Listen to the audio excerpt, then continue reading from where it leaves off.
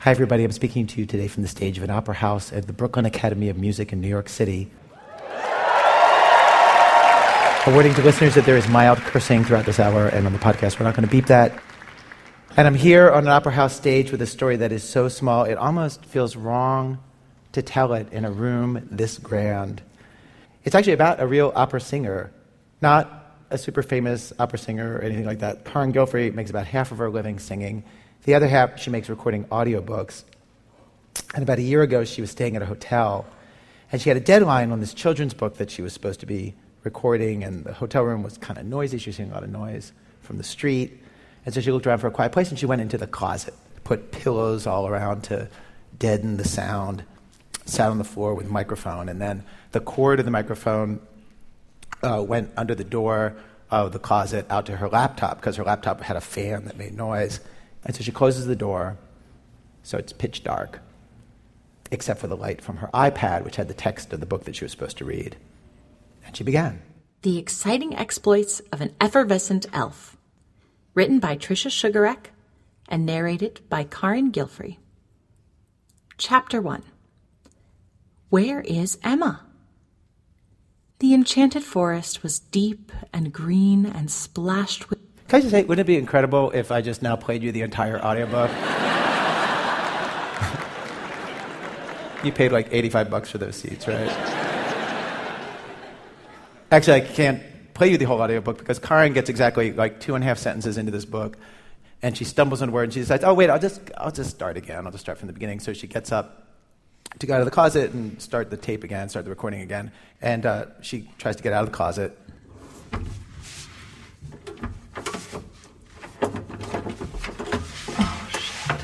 And she discovers that she's locked in.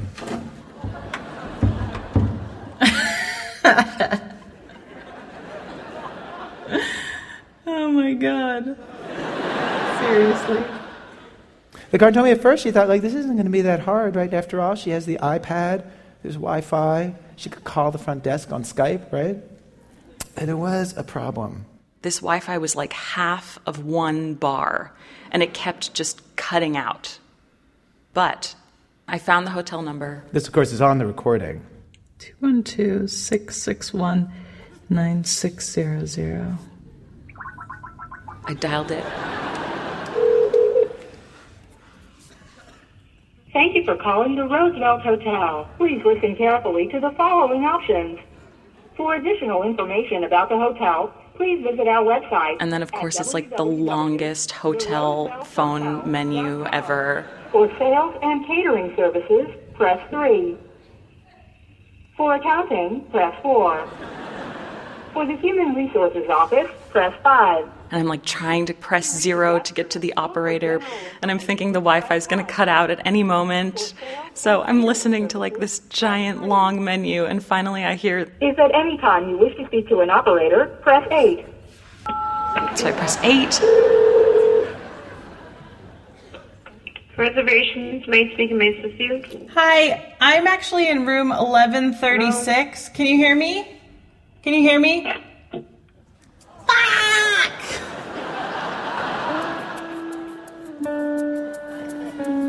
After that, there's 7 minutes of silence on the recording, just like total silence. Nothing happens except every now and then, Karin just laughs to herself. That happens 1 minute and 48 seconds after the phone call. Then it's quiet. There's no other sound for 44 seconds. And then on the recording, you hear... Now and then she tries the door handle again, thinking, she told me later, this can't really be true. Like, there's got to be a way this is going to work. One wall of the closet has the hallway on the other side. And 18 minutes after Karin locks herself in, she hears people. She hears some German tourists walking towards her down the hall. And fortunately, she actually has the skills for this very situation.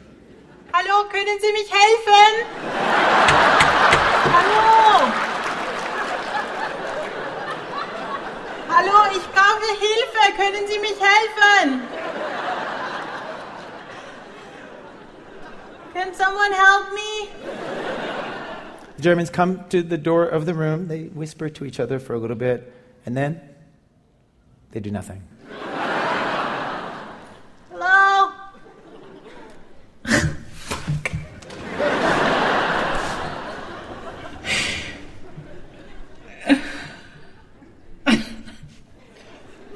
Her husband is out on an audition. He's also a singer, and his phone was turned off. She texts her mom.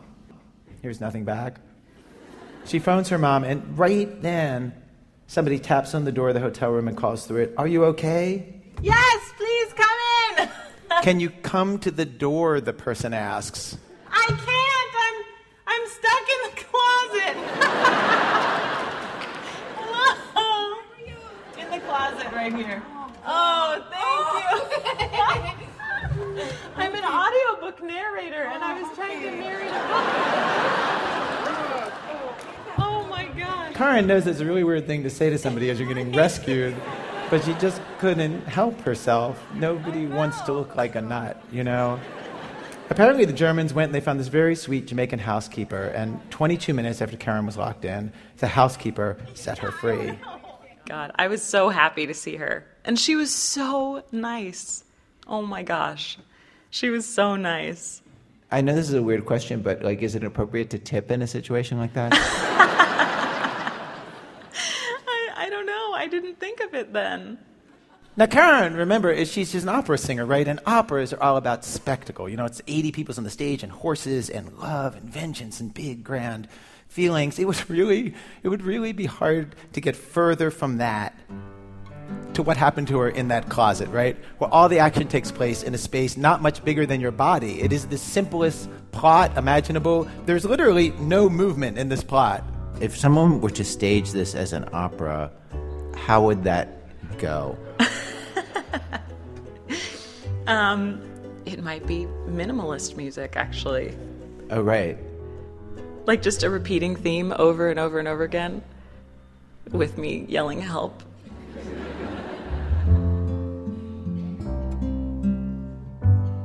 Now, you know, people say those kinds of things in interviews, and then I'll put that quote at the end of the story, and it makes for a nice ending, put a little plinky music under it, and maybe you've heard our show. But when we did this interview, like 3 or 4 weeks ago, I realized, oh, wait a second, for once in my life, I don't have to let this story stop here. I am actually going to be in an opera house very soon. I can reach higher with this. I can take this to the next logical step, the step it never gets you, the step you need an opera house for. And it turns out I actually have a hookup for the kind of music that Karen is talking about. Some of you may know this. I have a cousin. His name is Philip Glass. He is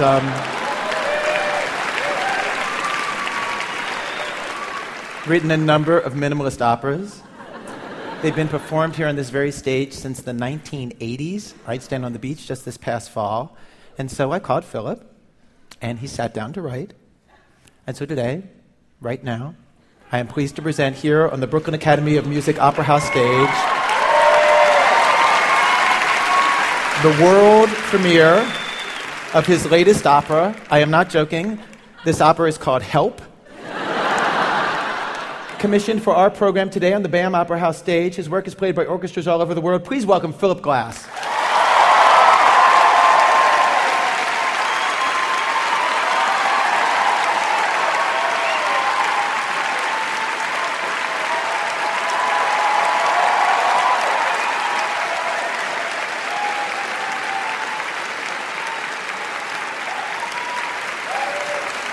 And to perform this with him, Jonathan Dinklage on violin, Emily Brauza on cello, and of course, the woman this is all about, Karen Gilfrey, mezzo-soprano. Karen? Help!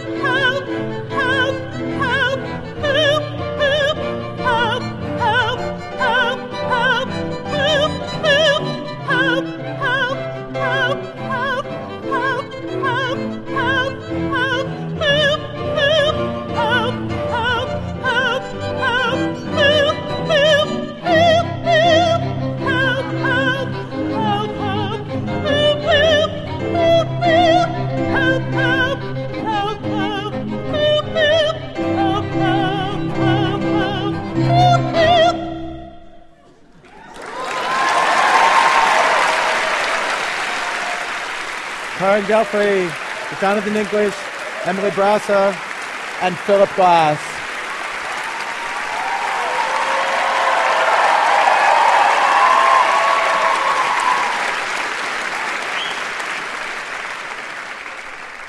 Well, from WBEZ Chicago, it's This American Life, distributed by Public Radio International. I'm Ira Glass. Ladies and gentlemen, for decades, the Brooklyn Academy of Music has been a home for all sorts of new kinds of theater and dance and music and opera. And when they invited our program to perform here today, we wanted to live up to that tradition by trying to invent something new. And so what you're in for today is true stories. It's journalism like we always do, but presented as radio drama. And we think these are radio dramas like you have never heard before. We have journalism turned into opera, into a full-on Broadway musical. We have journalism turned into a play that is structured like a radio documentary. The fact is, there are so many ways you can tell a true story. There are so many ways. And today, instead of just applying the tools of journalism to everyday stories like we usually do, we try to harness the full power of music and theater. Like Karin's story. We are not done with Karin's story. Sure, you could do it as a minimalist opera, but what if you wanted to stage it as like kind of an old school opera, the kind that they take you on field trips to when you're a kid? Like, what would that be? I asked Karin in our interview, and she was game to speculate. Oh, I don't know. I mean, as a whole opera, opera is long. Maybe the elves from the book would come and prance around and sing about the enchanted forest. That was the book I was narrating. We are the elves from Karin's story. We are the elves from Karin's story. We are the elves from Karin's story. We are the elves from Karin's story. We are the elves from Karin's story. We are the elves. We are the elves.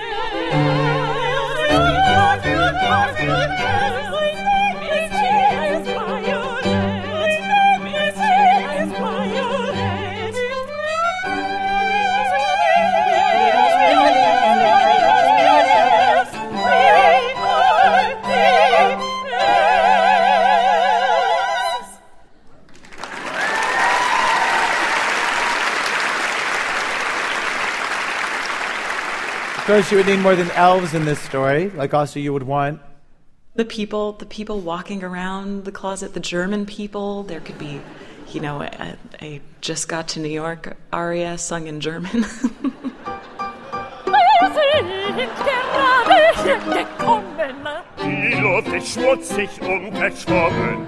Actually, what they're singing is, we have just arrived, the air is dirty and smoggy.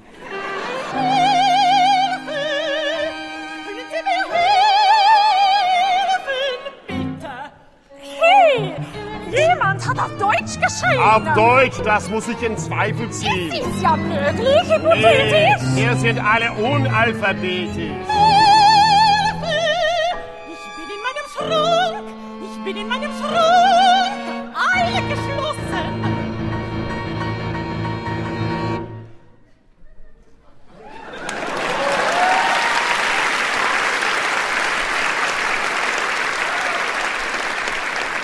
I don't know if you caught the German there. One of the tourists says, I think someone called for help in German, and the other one says, impossible.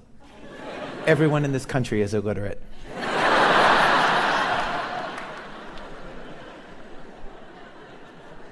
Then there's the front desk lady, the one that Karin calls from her iPad. Right. It could be funny if she was like, oh, my life is so boring. I just answer this phone all day and people ask for room service. You do a cutaway, I'm stuck in the closet, and finally, this is her big moment, and she doesn't even know it. Oh, it's so boring. It's boring as can go. It's boring to sit behind this desk. It's boring to be me. Are you there? Can you hear me? No one ever notices my radiant color.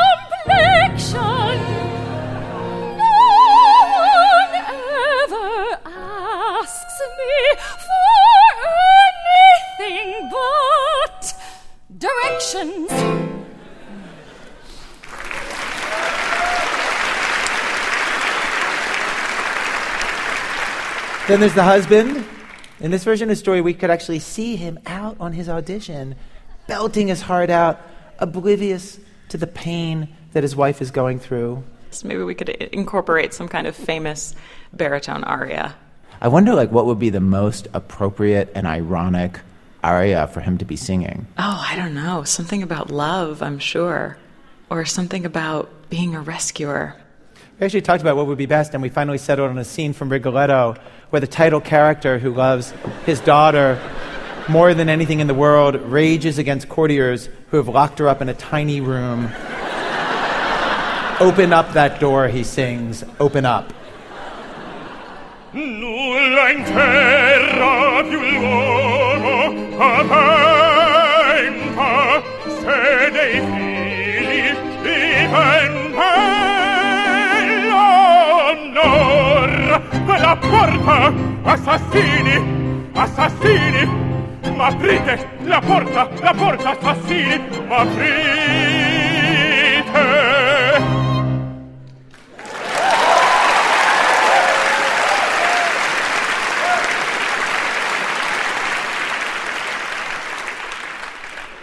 God, that was great.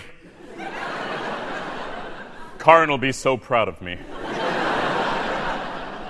Of course, the climax of her opera arrives with the entrance of the housekeeper. What should she be like in the opera version of this story? Gosh. I mean, maybe she just rescues people all day.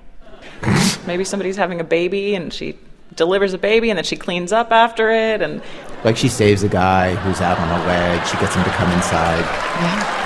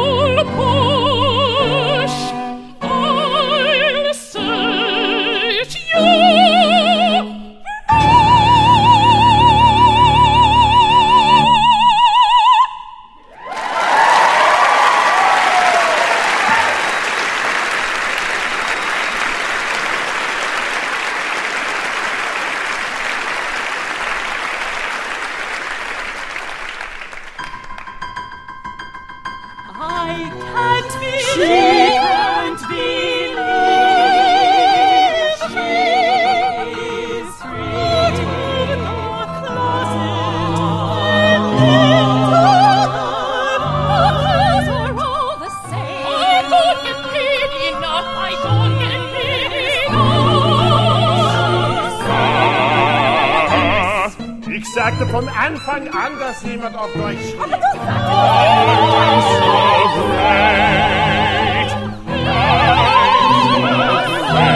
Ich sagte, hey, jemand hat auf Deutsch geschrieben. Nee, Schatz, da hab ich gesagt. Warum musst du immer...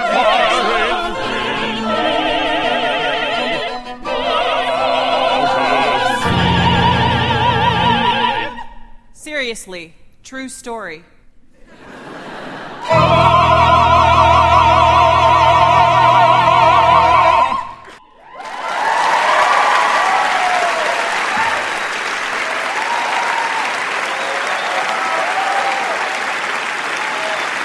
Our opera Im Schrank gefangen, or Trapped in the Closet, was composed by Matt O'Coin, music direction and keyboards by William Hobbs. It featured Rachel Feldstein, Candace Hoyes, and Sarah Kraft as elves, Marnie Breckenridge as the front desk, Adrian Rosas as the husband, Shanine DeBeek as the housekeeper, Rod Gilfrey, who's actually Karen's dad, as the German tourist with Heather Buck, and mezzo-soprano Karin Gilfrey as herself.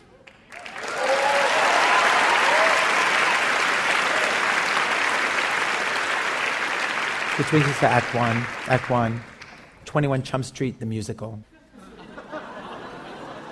I've always wondered what it would mean to try one of my radio stories as a musical. You know, I was taken to so many musicals as a kid, and I think because of that, my basic sense of what makes a satisfying story actually comes from musicals, much more than from TV or movies. If you think about like the classic old musicals, Fiddler on the Roof, or even Chorus Line, it's like they're funny at the beginning, and then there's something really emotional, and they're about some bigger idea. They take you into this world.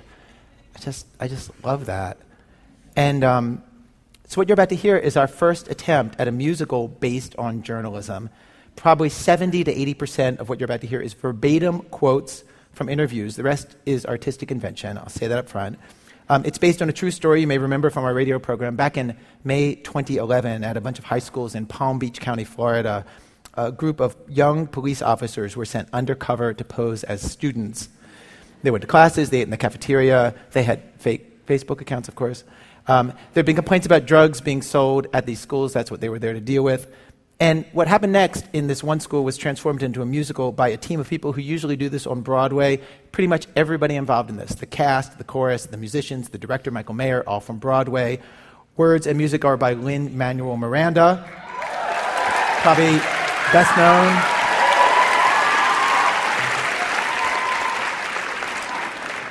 known for writing and starring in The Heights. He will be your narrator. The plan was called Operation D-, and one of the schools included in the plan was Park Vista Community High School, where a kid named Justin LeBoy, that's me, an 18-year-old honor roll student, I get straight A's, man, was in the last semester of his senior year. Justin could hardly believe his luck when a very pretty girl showed up. Naomi. In not one, but two of his classes. Naomi. She sat in front of him. He switched seats. Naomi. The last name she used was Rodriguez. Justin, what drew you to Naomi initially? Man, she used to fall asleep in class. She was a light-skinned Puerto Rican, Dominican, long hair, mature in the body like whoa. That's not the only reason I liked her though. She said she moved with her mother to Florida from New York, where dreams are made. Well, so did I. So I said hi. She seemed mature and I talked more. And I was like, what the heck I gotta do to be with you? What the heck I gotta do? What the heck I gotta do to be with you? What the heck I gotta do? Tell me who I gotta be for you to be with me. You told her all this in class? Well, yeah. I texted her, you know. I was like, what the heck I gotta do to be with you? LOL. What the heck I gotta do to be with you? ROFLOL. Tell me who I gotta be for you to be with me. Smiley face. Yes! Next thing you know, we're texting day and night. I trust her right away. Like, whoa. Hey, yo, I never met anyone like her, bro. Yo, she listens to all my problems. I let her copy all my homework. And then I lay it all on the line. And she was like, No, she didn't say no exactly, I don't know. No. Yeah, I was surprised, I'm a pretty great guy. So I decided I needed to step my game up. It's too late to be shy. So I got in front of the whole class one day, and I serenaded her. I was like, what the heck I gotta do to be with you? What the heck I gotta do? What the heck I gotta do to be with you? What the heck I gotta do? Tell me who I gotta be for you to go to prom with me. You asked her to the prom? Yeah, I danced and everything. Naomi, I know there's a reason you were transferred here to me. Naomi, I know there's a reason this isn't luck, it's destiny. Naomi, you know me. Will you go to prom with me? I'll think about it. She'll think about it. She'll think about it. She'll think about it. She'll think about it. She said to think about it. She'll think about She'll it. think about it. Think about She'll it. think about She'll it. think about She'll it. think about it. Yes!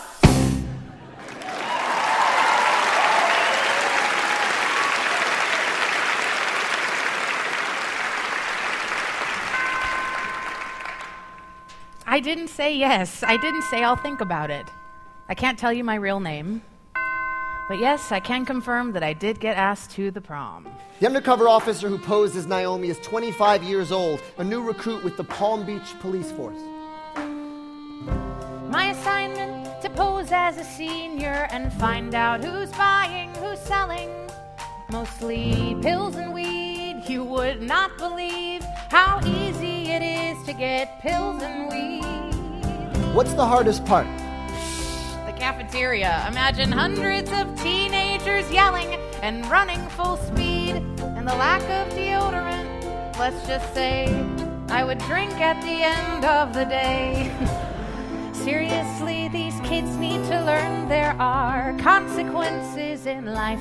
If I'm doing my job and I'm doing it right, I am making life safer one school at a time.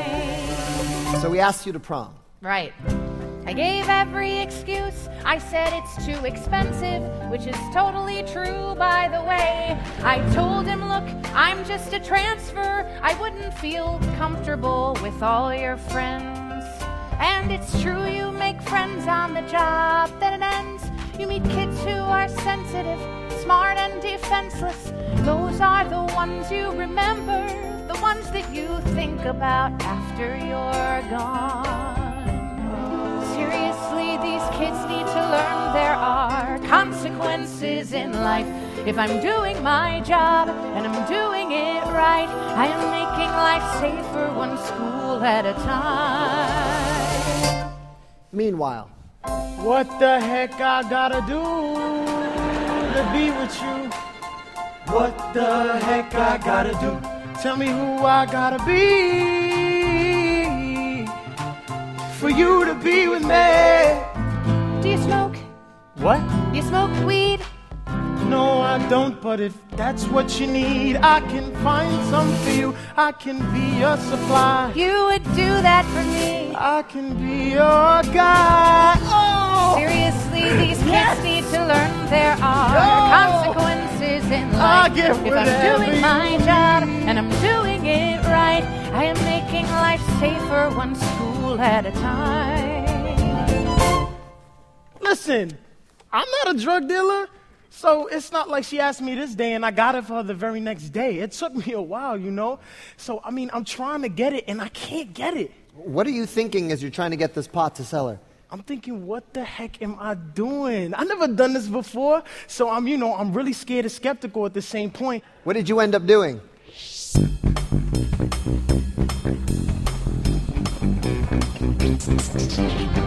I called a cousin who called a cousin who called his friend, who called a couple dozen cousins because it doesn't end. My cousin Justin's looking for a little something something for a certain someone, some girl he wants to be touching. Everybody's got a cousin who can hook them up with something. Everybody's got a cousin who can hook them up with something. We were just discussing our cousin Justin. Wasn't Justin the cousin who just made the honor roll, got the colleges buzzing? Are we close to our cousin Justin? Are we supposed to trust him? Are we thugs to our cousin Justin? We don't sell drugs, man. Everybody's got a cousin who can hook them up with something. Everybody's got a cousin who can hook them up with something. Did you get it yet? No, I'm about to get it. Is your dealer a student? I got you, girl. Don't sweat it. Let me know when you got it. As soon as I can. I'll find a way to repay you, Justin. Oh, man! Yo, what is up with this fussing? This isn't up for discussion. This is our cousin coming to us. He's our blood and we love him. Ah, look at Justin. He blushing. Our little Justin is crushing. Sorry for rushing to judgment. Why should we get you these drugs? Love. What? Only if you believe in love.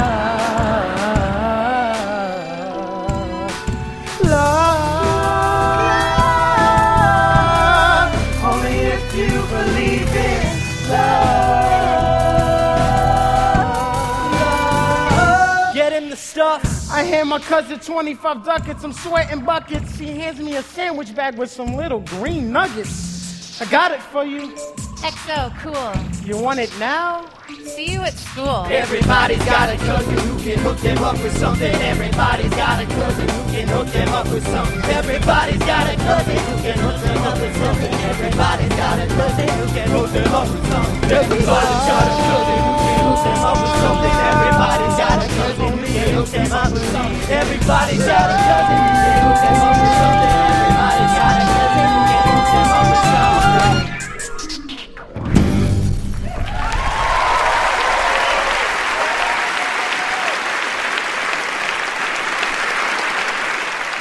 Now, according to the police, Justin is a drug dealer. Maybe Justin didn't know where to get drugs, maybe he did.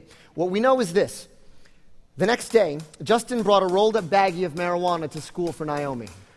And I was like, oh my God, I'm actually about to do this. So we was in class, and I sat down right next to her, and she was like, Justin, do you have it? Yeah, I do. And I was like, you know what? We're going to wait for a few. Because I didn't want to be like, oh, hey, and just slide it in her hand or whatever. So we waited.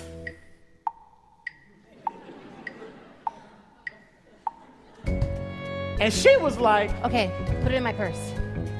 So I slid it right in there. And then she was like, okay, here, take the money. Justin, here, take the money. I don't want your money.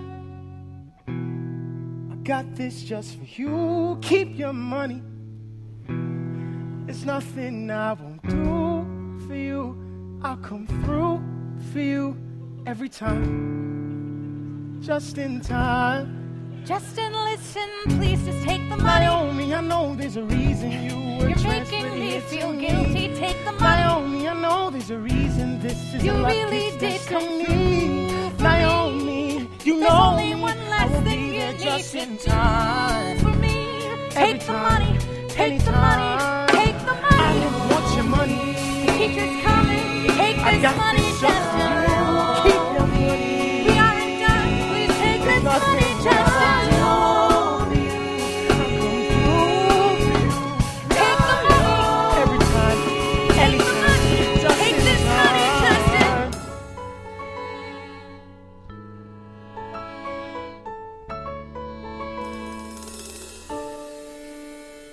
Justin would later find out it's a felony in Florida to sell marijuana, and the penalty is even harsher for selling it on school property.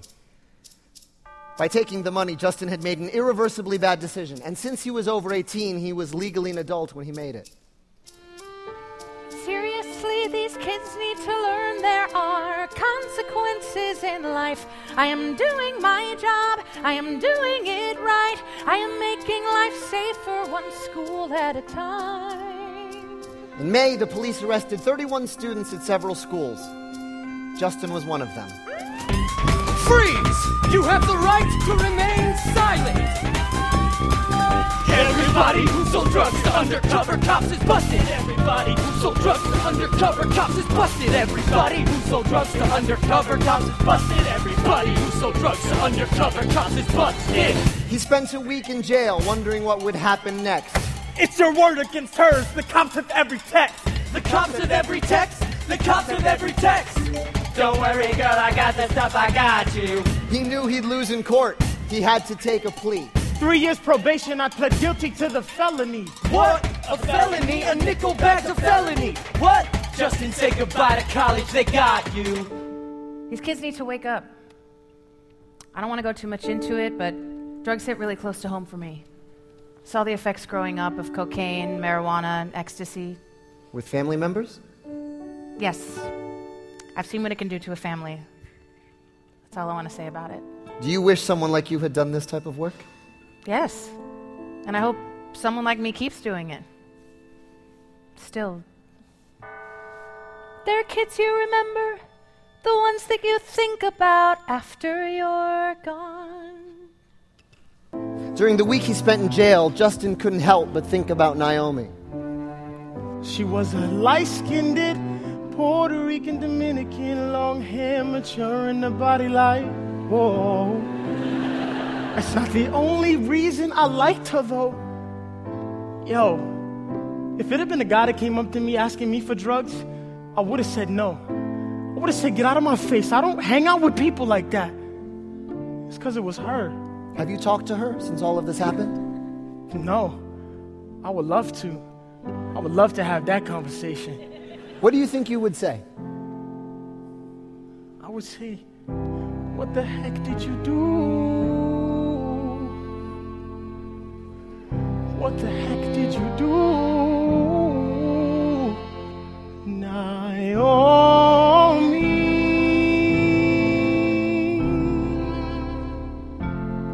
What the heck did you do?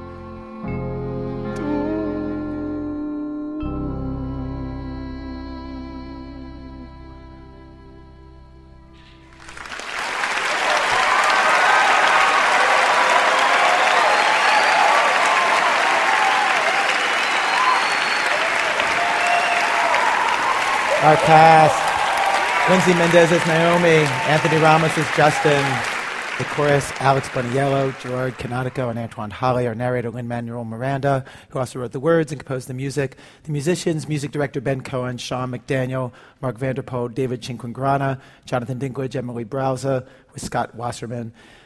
To everybody who is actually listening to this right now on the radio or podcast, I should say the staging of this story was like a 14-minute non-stop dance number from start to finish, choreographed by Lauren Lautaro, costumes, sets, lots of laughs.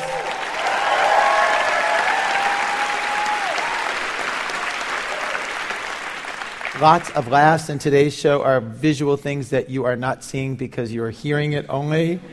If you would like to see what you are missing, you can do that. You can do that right this second. You can download video of this entire show that we're doing today at the Brooklyn Academy of Music. Go to our website, thisamericanlife.org. Like Beyonce, we are dropping the album and all the videos on the same day.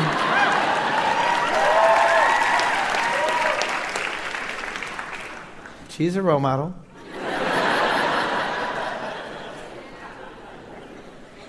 We also have links to where you can get the official cast album recording of 21 Chum Street, the musical.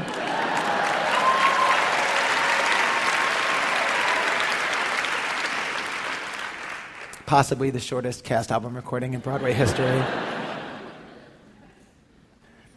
Coming up, Mike Birbiglia and the secret jokes a professional comedian usually only shares at home. That's in a minute from Chicago Public Radio and Public Radio International when our program continues. This is American Life. I'm Ira Glass. Each week on our program, we choose a theme, bring you different kinds of stories on that theme. Today, from the stage of the Brooklyn Academy of Music in Brooklyn, New York City, the radio drama episode. We have journalism, memoir, true stories staged as radio drama. We have arrived at Act 2 of our show, Act 2 of Mice and Men. So this next bit of radio drama is not an experiment for us like a musical or an opera. We thought it would be smart to have one story in today's show where we know what we're doing. A type of radio drama we actually bring you now and then on the program, a true story told on stage by the person that it actually happened to. Please welcome comedian Mike Birbiglia.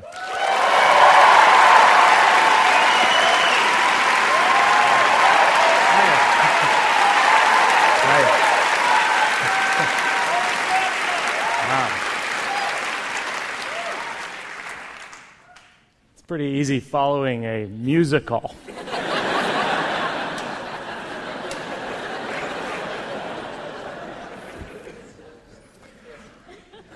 I think that my favorite thing about being married is actually that you can share jokes with your wife or husband that are funny to you and that person and no one else other than maybe your cat. Because when you have a cat, your barometer for humor out the window. Last summer, my wife and I went on a trip to Massachusetts, and I called it Catsachusetts, which is not funny, but in our house was the joke of the year. I was like, we're going to Catsachusetts. My wife is like, ah! I was like, ah! Our cat was like, ah! Everyone loves a good pun when you have a cat. And so we drive to Massachusetts, and when we arrive, my wife has a headache, and she asked me if I will acclimate Ivan, that's our cat, to the bedroom, because you can't just put an indoor cat into a house, because he'll explode. And so I bring him in the bedroom, but I'm so tired from the drive that I fall asleep, which is the only thing you cannot do when acclimating an indoor cat to a house. And so I wake up an hour later. Ivan is gone. He got out. And so now I'm running around the house. I'm like, my cat's going to explode. I wake up my wife. I say, Chloe, her name's Jen. I say, Mr. Fantastic is gone. His name's Ivan. And Chloe gave me a look that I can only describe as divorce eyes.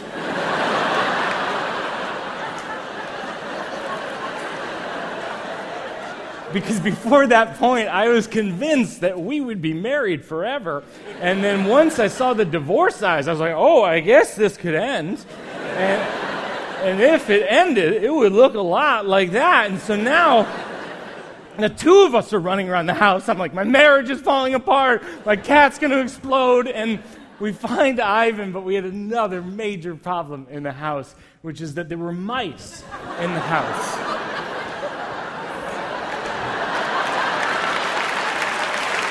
And it was actually worse than that, because they were parasitic mice. They have what's called toxoplasmosis, which means they have you might know what this is.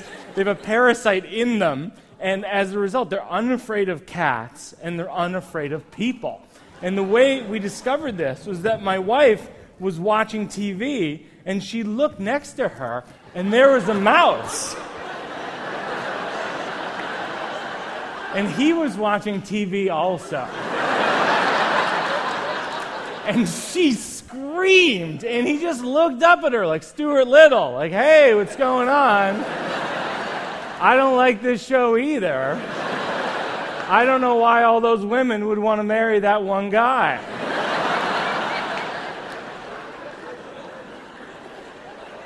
And then she pushed him off the couch, and he didn't even run away. He didn't even scurry, which is a verb invented for mice. He just walked into the kitchen like a roommate, like, fine. I'll go in the other room. I just think you're overreacting. And then he did a confessional into the mouse cam in the kitchen. He was like, I'm not here to make friends. I'm here to win. I was here before they came. I'll be here when they're gone. I'm a mouse.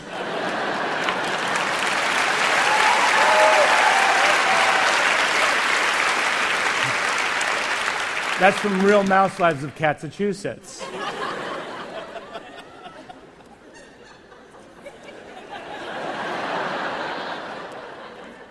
That night, I'm sound asleep, and my wife wakes me up by grabbing my face.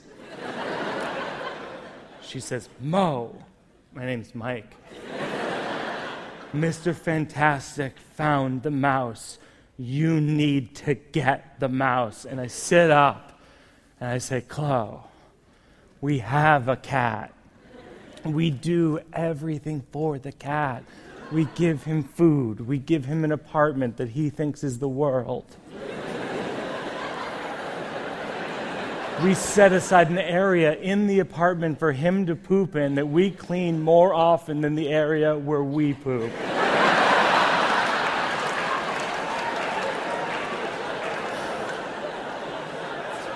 We have a gentleman's agreement that in the unlikely event that a mouse should walk in that door, he will kill that mouse. And we will never speak of that mouse again. And he will be protected. That's from Cat Father.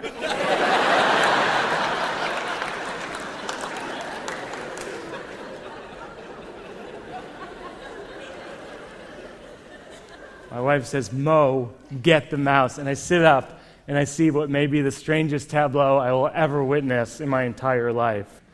Ivan smacking the mouse. The mouse flies in the air, lands, gets up, walks back towards Ivan.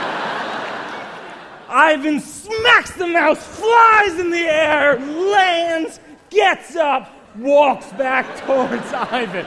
Ivan is thrilled. His toy is alive.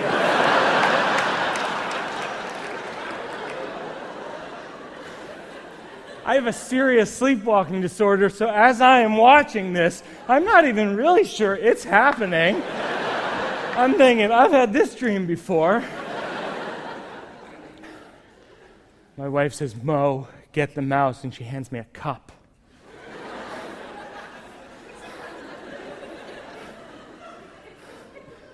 I sit up, I walk towards the mouse, and the mouse walks towards me.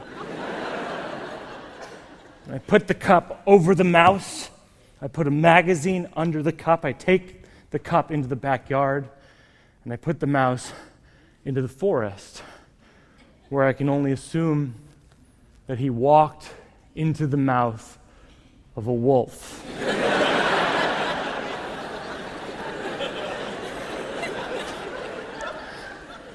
And from that day forward, we have called it Massachusetts.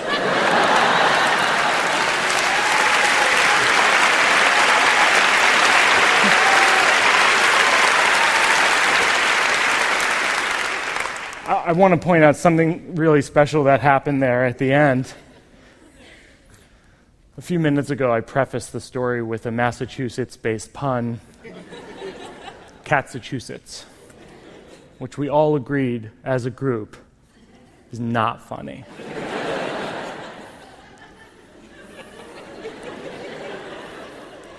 Just moments ago,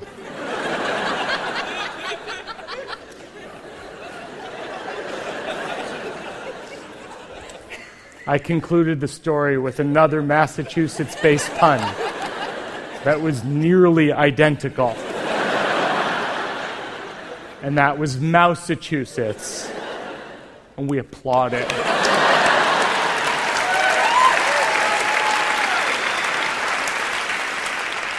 Which means, in a way, it's like we're married.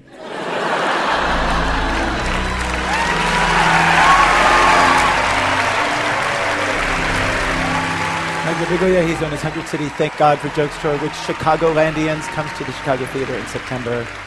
To everybody hearing us on the radio, there was a person in a mouse costume and roller skates in that story doing some funny stuff.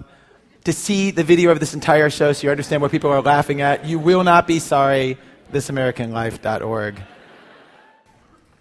We have arrived at Act 3 of our show. Act 3, how do you slow this thing down? So this story is a follow-up to a story that we ran a couple years ago, which was a full episode of our show about one of our contributors, Josh Behrman, and his family. The setup is that Josh's parents got divorced when he was very young, and he and his brother Ethan grew up with their dad, who's a physicist, out in suburban Los Angeles. Josh's mom and his half-brother David lived very differently. They drifted around, they ended up in Florida, they were barely keeping it together. Josh's mom was an alcoholic. David was an aspiring rapper, getting acquainted with the court system. Together, they lived in this tiny condo in a retirement community in West Palm Beach called Century Village, where they did not belong. They were not retirees. And they would get into various kinds of jams and crises, and Josh would have to fly to Florida to try to help. He ended up spending a lot of time there. What you're about to hear is an experiment at creating a radio drama which has exactly the same structure as one of the documentary stories on our show. And so what's going to happen is the real Josh Behrman is going to narrate, and then instead of going to, like quotes on tape or things like that, we have actors performing scenes that really happened. All of this really happened. In those scenes, Josh is played by Josh Hamilton. His brother David is played by James Ransone. The story begins last year when real-life Josh found himself back in Florida with his two brothers. My mother's been in the hospital so much by now. She's figured out how to direct the paramedics, like emergency chauffeurs or something, to all the best facilities. Her room at Wellington Regional is big and bright. It's a corner room with big windows and a nice view, although she can't see it because right now she's connected to state-of-the-art equipment behind a curtain. When I walk in, my brother David is there already. Hey, man. Oh, this whole thing, it was like a fucked up remix of The Night Before Christmas. Because it was the night before Christmas. Is this story going to be in rhyme? Oh, shut up. David, what happened? You know how she gets around the holidays. I thought that you and Ethan were going to bring her out to California. Oh, man, I don't know why we didn't. I think it was Ethan's schedule, or we probably just didn't try hard enough. Nah. You never know when she's going to get all twisted like that. I wasn't even really around anyway. Where were you? I was with this girl from school, this girl Tasha. I went over to her house early on Christmas Eve because they were having turkey dinner and everything. You know, like a normal family. I had to get out of Century Village. I was cooped up in there with Mom, and she was driving me crazy. So anyway, I'm at Tasha's, and Mom calls, and she sounds all drunk, right? And she's like, something happened to the car. Something? What kind of something? I don't know. That's what I said. That's like something you would tell me. I know. And now I know how you feel. Well, whatever happened, the car got stuck, right? And I didn't have any way to get to her. So how did she get home? I think Peggy picked her up. By the time I got back to the condo the next day, she's pretty deep in it, but it didn't seem like that big of a deal, really. And then she woke up and she was short of breath, so I was like... Wait. For how long? Tuesday, so for like a day. And you didn't call me sooner? Dude, she's done this shit like a million times. She wasn't even that worried about it. She didn't want me to ride in an ambulance with her. She was like, I'll see you later tonight, Dave. Hi, I'm Dr. Schneider. Are you the older brother? Yes. You have a medical power of attorney? Yes. Good. And who's Ethan? Our other brother. He's also coming from California. He has a medical power of attorney? Yes. Not him? No. Okay. Did your mother go to Cornell? Yes. Why? She told us. What else did she say? That she does not consume alcohol. Those were her last words before going under. Soon enough, withdrawal told a very different story. The first time this happened was 5 years ago, when David called and told me he had to remit himself to the local sheriff's office for, quote, just a quick jail sentence. Oh, and Mom's in the hospital. So I flew to Florida that next day and went straight to the ICU. And here's what happened that time. Well, looks like she'll never be the same again. What, are you the neurologist? Oh, I see we have a savvy medical consumer here. No. It's 2 a.m. I'm just the guy on rotation. So she scored low on the GOAT test, which measures brain function. She got a 62, probably permanently impaired. 62? Out of what? Out of 100. Although no one ever really scores 100. Oh, that's true. I took it myself for practice in nursing school. I got like an 80. Yeah, for a perfect score, you'd have to be like Superman or something. No. You know who could get 100? What's that guy? You know the guy who can do anything, including karate. Leonardo da Vinci. No. He's dead. He would score poorly.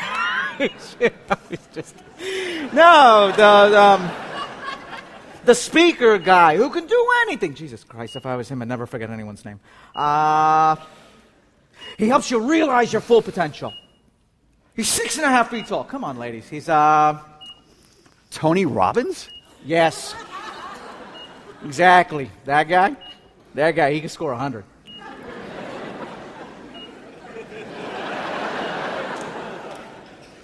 So as the medical professionals discussed how awakening the giant within can totally boost your neurological scores, one of the other nurses came and told me that earlier they'd had to restrain my mom because even though she was unconscious, she'd somehow managed to get a hold of cigarettes.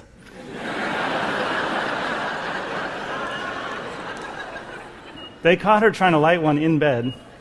We're not even sure where she got it, the nurse said. And that's when I knew my mother would be fine. Within days, she was sitting up, completely lucid, chatting up strangers, everyone's favorite. This time, things were bad enough that I called my brother Ethan. He can only come in a true emergency because he plays for the LA Philharmonic, and he has a couple kids, and his schedule's planned out months in advance. He took the red eye straight from playing at Disney Hall. Well, here we are again. you doing, man? I'm glad you're here. Thanks for coming. Hey, buddy. Good to see you. You holding up? Yeah, I'm all right. Nice tux. Yeah. Thought my stage attire might help me look a little more official. She in there? Right now, Ethan is working on a giant Mahler retrospective. They're going to play all 9 symphonies. It's something that's never been done before. Oh, Ethan, this is Dr. Snyder. Hi, it's nice to meet you. Your mother had a heart attack. She has severe respiratory distress, nearly septic infection. If we can get her breathing on her own again, recovery's possible, but would take a long time. And then what? That's a good question. No, that is a good question. If she needs in-home care, I don't think David can do it. They can't keep the cable on. And if she doesn't make it, what then? Where's he going to live? Right? He can't stay at Century Village. I mean, it's a retirement community. With a perimeter, it's like a geriatric army base. I don't know how he hasn't gotten kicked out already. They're definitely onto him. And if they realize Mom isn't coming back... I'm sure we're going to get calls any day now. Which one are you working on? Oh, the 8th. Oh, that's a big one. Yeah, right? It's a big one. Has some really nice passages, though. Hey, Mom, I know you can hear me. We love you, and we need you. What's it about?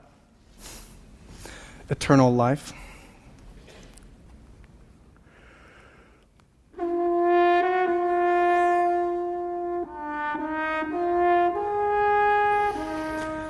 It's David who says that Mom would be happy that all 3 of her boys were together. And that's true. One of the few real senses of family I can recall is summers in the Midwest with her, when we were all children years ago. And we made ice cream and caught fireflies and roller skated, normal things like that. That's why David doesn't like being in the room much now, because he doesn't want to remember Mom like this, trapped in so many tubes. It's like some jacked up Darth Vader shit, he says. And yet, he's the one who's been at her bedside the most. I can't bring myself to kiss her the way David does. I don't know why. After Ethan goes back to California, I stay with David and Mom. Time is merciless in Florida, and especially merciless in the ICU. Days turn into weeks, and every afternoon I pick up David, and we go to the hospital, talk to some doctors, wait, talk to some more doctors, and then maybe get dinner. Very little changes. Yo, I still want to show you that video that I was telling you about. Oh, yeah, right, okay. Okay, hold up. In this very strange video, David's friend Sebastian, a completely grown man, is standing on some Florida crabgrass, breakdancing, robot style, and the music is a tinny Casio-sounding version of Fur Elise.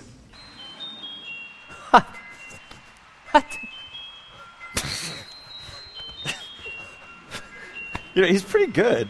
I know. But why is this happening? I don't even really know. I mean, we're all just hanging out there in the driveway, like a bunch of us. Dude just starts doing a robot. He does that sometimes, right? And this one time, he was doing it in my face for a really long time. For like a half hour.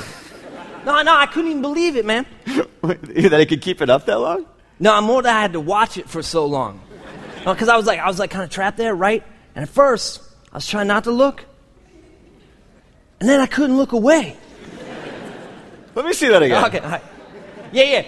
It was like I was in denial at first, and then I accepted it. Like the stages of grief. Exactly. And then I reached some kind of state of bliss where it was so awesome that I was almost in tears.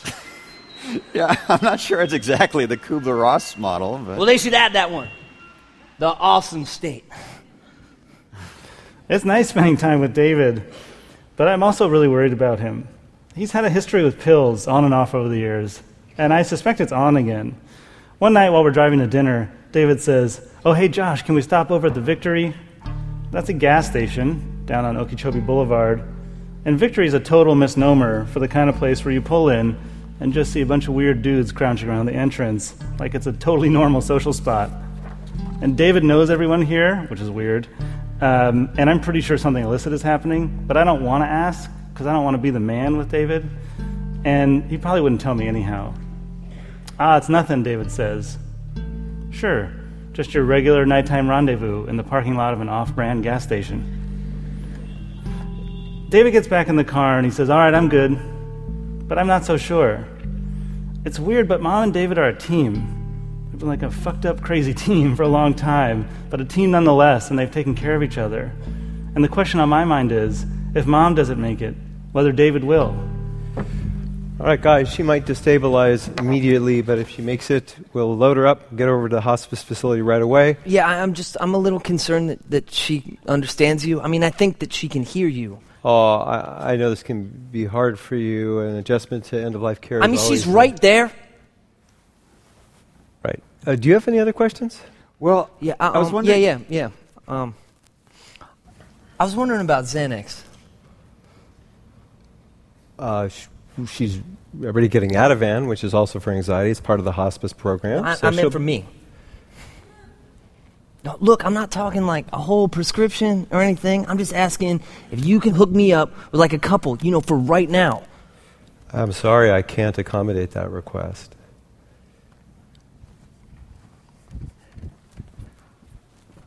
I'm going to go outside and smoke. This shit is getting a little too real for me right now. Well, the hospice is nice, institutional but warm. Like people are allowed to bring pets and stuff. One lady even brought her horse. The intake guy was very excited to tell us. I spend some time going through Mom's things. I find her address book, which is a mess, stuffed with Post-its and scraps, bearing faded numbers in Mom's perfect cursive. Okay, how can we call her friends? I don't know who's who. I mean, no one visited her in the hospital. We should have called people sooner. She doesn't really have that many friends around anymore. And I'm telling you, she didn't want visitors at the hospital. Well, yes, but they might want to see her. Well, I don't have her friends' numbers. David, because I need you to help me figure this out. I got to take care of some shit right now. Where are you going? Dude, you've been wandering in and out of here for weeks. Is it pills or what? No. It's Sebastian, right? He's got this other friend who called him. That can wait. What is with all the weird, petty dramas? Half the time you're pacing around on your phone, dealing with some crisis like Jimmy Carter at Camp David. Well, I got Peggy's number. Why didn't you tell me that before? You didn't ask. Dude! This is when you call people. When your mother is dying, you call her fucking friends. Yo, she can hear you. And I know that you wouldn't be all mad at me right now because you're mad at yourself or something, but this whole situation is fucked up. I accepted it a long time ago. I accept that it's fucked up. I've been here for 6 weeks. And I appreciate everything that you have done. But I've been here the whole time. When Mom fell and knocked herself out, or when I found her in the backyard, or when I took her to get the last of her teeth removed, I wish it was different. But it is what it is. Mom is my best friend. And you're going to get to go home. And I'm going to be the one who's stranded here. Now I have to go. Sebastian locked himself in his garage somehow. And you should call Peggy. But do that shit outside. I finally bring myself to start holding Mom's hand, and she rubs my palm. I think David's right. She knows. Each time, her grip gets a little stronger. I look in her terrified eyes and see my own. One night, just before I leave for the day, she takes my hand with both of hers. It's the biggest show of purpose in weeks. And for a second, I don't see the tubes, the room, the cracked lips, or her papery fingers. No one else is here. It's just us. The next morning, there was a message on my phone from the hospice before I got up. I know. They always say it was peaceful. And they'd made arrangements with the King David Cemetery for the next day. Man, my stomach hurts. I can't tell if it's his funeral stuff or from that bacon, egg, and cheese biscuit I ate this morning. I mean, I'm going to guess it's the former. I don't know, that shit was pretty gross. You want to hear something funny? So, I was at home earlier today, right? Watching TV, just trying to take my mind off of things, you know? And then all of a sudden, TV goes black, and I'm like, oh shit, this is all I need right now. So I find this cable bill from before Mom went in the hospital. It was like $15, but she forgot to pay it as usual. And the whole thing was like such a mom type scenario, you know? I mean, it's just exactly the type of thing that she would have done. So when the TV went black, I kind of thought it was like Mom saying a little hello. I'll be okay. I hope so. All right, let's get rolling. The sun is low on the horizon, beneath the clouds, bringing up steam from the grass. If you include the funeral director and the 2 Haitian dudes lounging on tombstones waiting to fill in the grave, there are only 9 people listening. The scene feels like a frontier funeral, a clutch of poor souls standing around a pine box. Like we should leave here in a covered wagon and keep heading west, and just be glad the devil's drink didn't bury us too.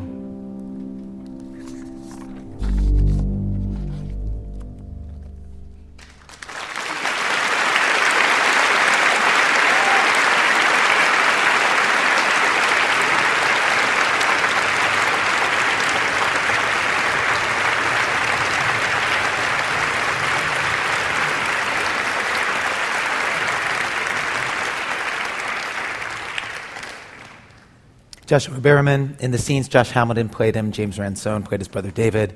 Matt Marks was Ethan and played the French horn. Our doctors were Bhavesh Patel and Seth Barish, who also played the rabbi. Nurses were Carolyn Balmer and Zakiya Young. Terry Kinney directed the story on the stage. So we'd been planning for months that Stephin Merritt was going to sing a song at this point in the show. And we told Josh Berriman a couple weeks ago, and he was like, oh my God, that's crazy. My mom, his mom in the story, used to babysit for Stephin Merritt. When Stephen, it's true, when Stephen was a kid growing up outside Boston, Josh Berriman's mom, Susan, babysat for her. So, please welcome Stephin Merritt.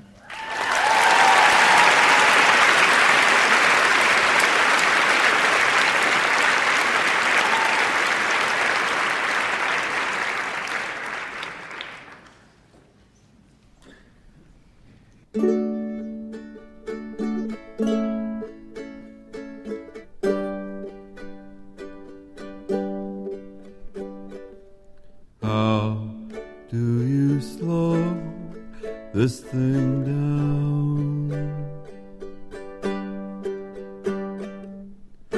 How do you make this thing slow down? We tried to break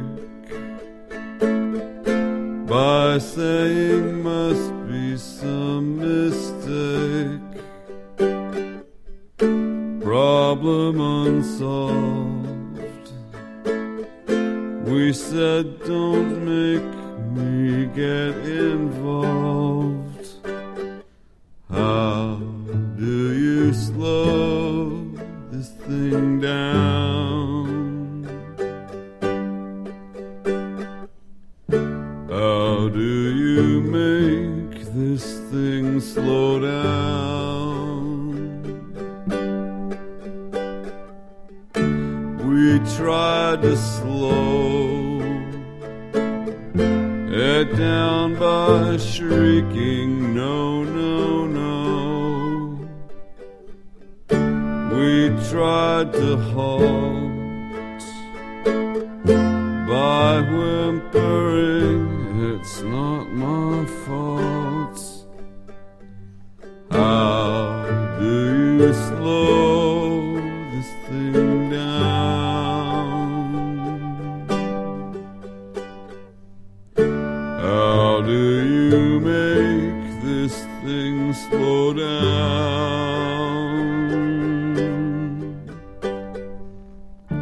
It's not fair tried all kinds of prayer. We tried science. It sped up in defiance. How do you slow this thing down?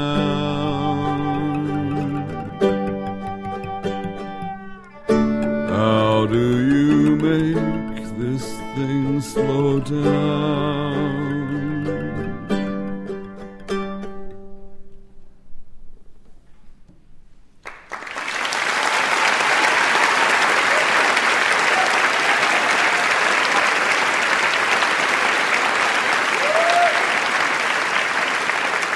Stephin Merritt with Pinky Weitzman on violin and Sam Duvall on cello. Stephin Merritt plays in a number of bands. His latest album is from the Magnetic Fields. It's called Love at the Bottom of the Sea.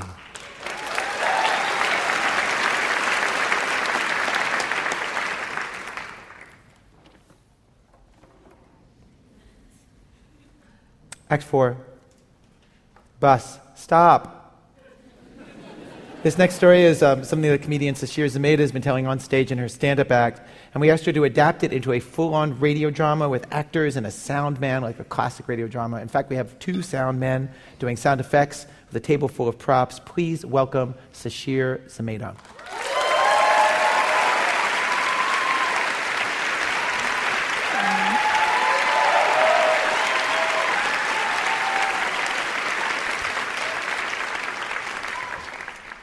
A few years ago, I got into an accident on a shuttle bus. My friend Nicole and I rented a car, and we were dropping it off at LaGuardia Airport. We got onto the rental car company's shuttle bus to get taken to the cab stand to get a cab to go home. And we were the only 2 passengers on the bus. Hey, you two sure you want to sit back there? Because I drive pretty crazy. Okay. Okay. We heard him say this, but we didn't believe him. We should have believed him, because that's exactly what he did. He sped out of the parking lot and towards the airport, and Nicole and I were in the back humoring him and playing up the wild ride. Woo! This is crazy. And then he hits the brakes really hard. Whoa! Too crazy. And then we hit another car in the intersection. Way too crazy! There's no seatbelts on the bus, so Nicole goes falling into the luggage carrier in front of her. I go flying into the air and headed towards the driver's seat. Now, if I was walking this distance, it would probably take me like 10 seconds, but because I'm flying through the air, it takes me like 2. And I think now I understand why flying is the fastest way to travel. Ow! I'm lying on the floor, and my head is pounding, and I just think, wow, that was the most realistic example of foreshadowing I've ever seen.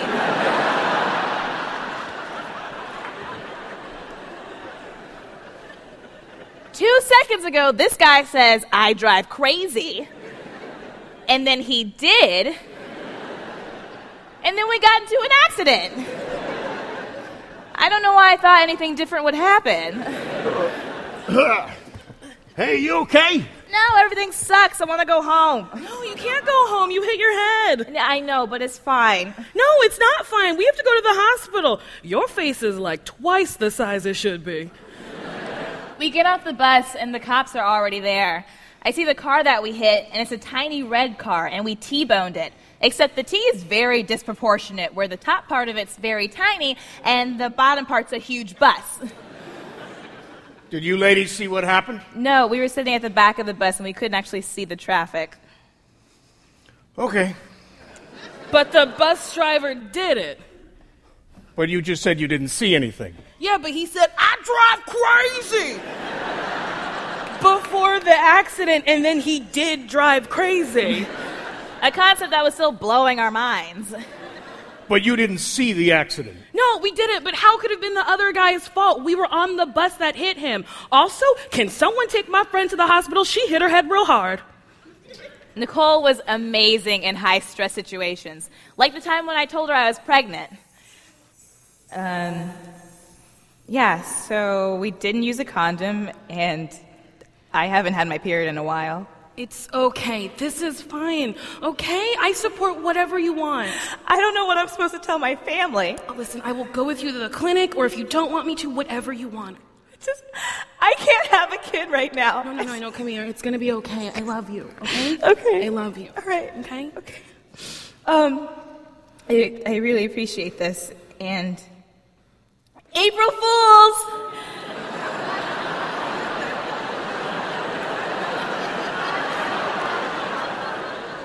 What the fuck?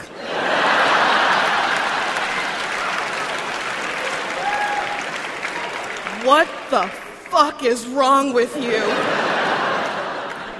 See, she's a great friend. And the perfect person to have for this stupid bus accident. We get onto an ambulance and head towards the hospital, and the driver of the other car is already there, and he's much chattier than most would be after getting into a serious accident like this.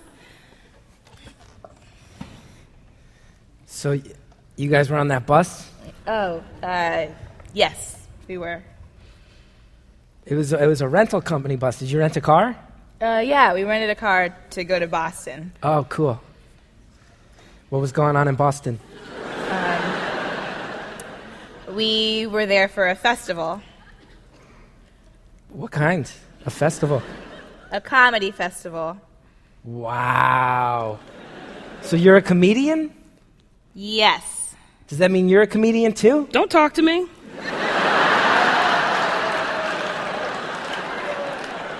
I don't know why I just didn't do that. Telling a person who's not a comedian that you're a comedian is never good, because the conversation that follows is always terrible. So you were up in Boston. Did you make any jokes about baked beans? They love those up there. No, I didn't make any jokes about baked beans. Listen, next time you're in Boston, you say, "Park the car. It'll kill. It will kill." You can have that one. That one's yours. You can have that for free. Okay, thank you. Thank you so much. I'm going to stop talking now because my head really hurts. I get it. It's not a joke. I get it. I don't want to say the name of the hospital that we went to because someone here in the audience may actually work there, but we went to Elmhurst Hospital, and it was the dirtiest hospital I've ever been to in my life. There were Toblerone wrappers on stretcher beds and loose muffins on the floor. Just like unwrapped, unexplained, whole muffins.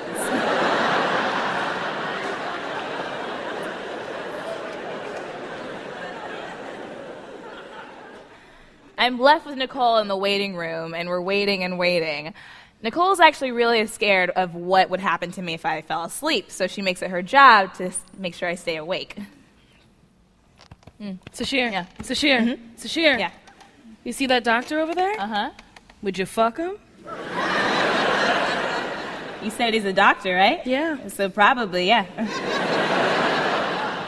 Sasheer. Yeah. Sasheer. Mm-hmm. Sasheer. Yeah. Sasheer. Yes. Sasheer. Sasheer. Sasheer. Yeah. Sasheer. Yeah. Sasheer. Yeah.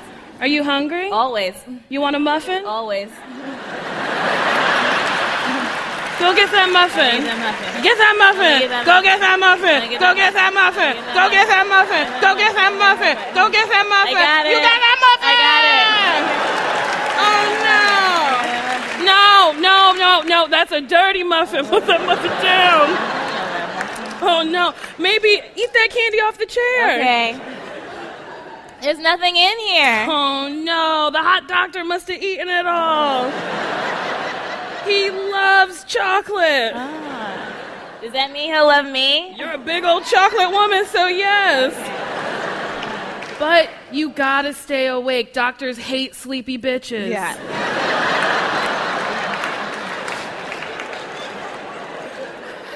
I don't want to be a sleepy bitch. Because you know what they say about sleepy bitches? What? They too tired.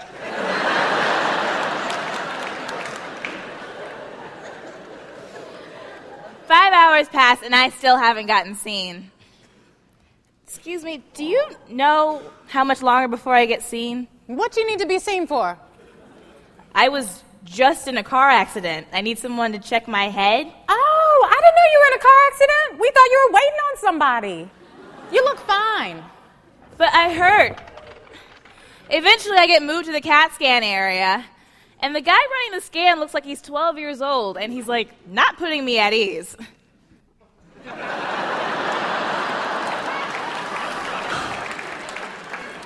Okay, so, what happened to you? I was just in a car accident. Oh, I couldn't tell. You look fine. It's what I hear. Whoa! Cool gold shoes! Did you spray paint those yourself? I did. That's so cool! I want to get this one pair of sneakers with this design that Okay, has... can you just scan me, please? He finally scans me. And then I wait a while for the results. You're fine. Every person involved with this accident was awful. Except for Nicole. She was the best part of this whole thing. So, ladies and gentlemen, I'd like to present to you the last best person in New York State, Nicole Byer. When God comes back and says that there's one just person, one righteous person, I will not destroy the world. Okay. So I will just not... Yeah, it's Ira. Radio listeners, internet listeners, what's happening now on stage is that people are running on, giving Nicole flowers and cheering her. Okay, that's enough. That's all right. I hit my head really hard in the accident. Did you? Okay, well, thanks a lot for listening to my story.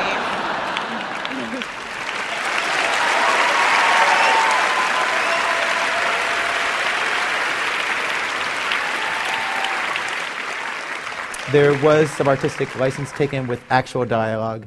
The dialogue in that story at the hospital was not reported verbatim. We contacted Elmhurst Hospital about the conditions Sasheer saw, asked for a comment. Spokesperson said she'd get back to us this Wednesday. Didn't get around to it. We reached out a few more times, and we never heard back. Sasheer Zamata with Nicole Byer, Chris Gethard, Frank Garcia Hale, Tony Ward, Zakiya Young, Seth Barish, and 12-year-old Matthew Mindler as the CAT scan guy.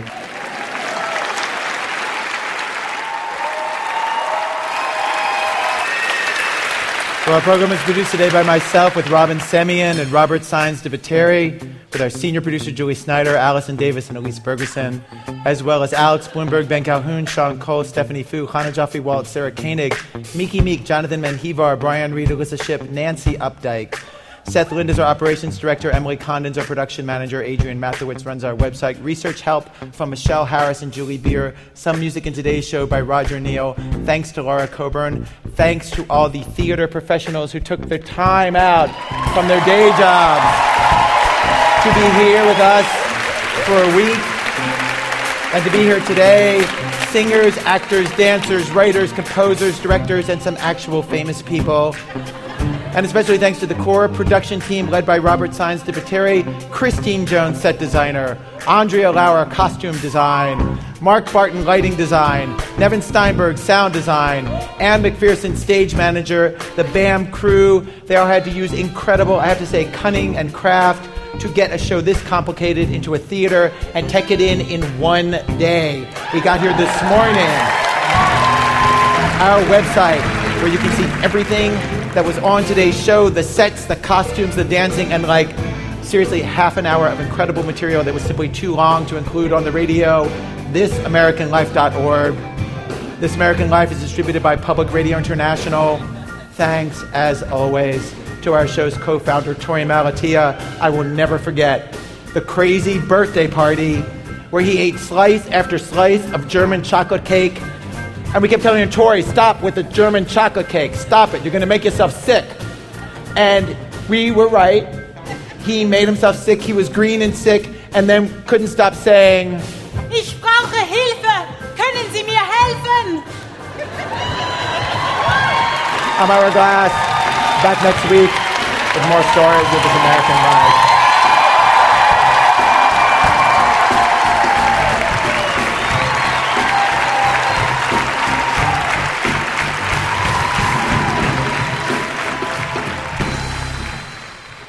PRI, Public Radio International.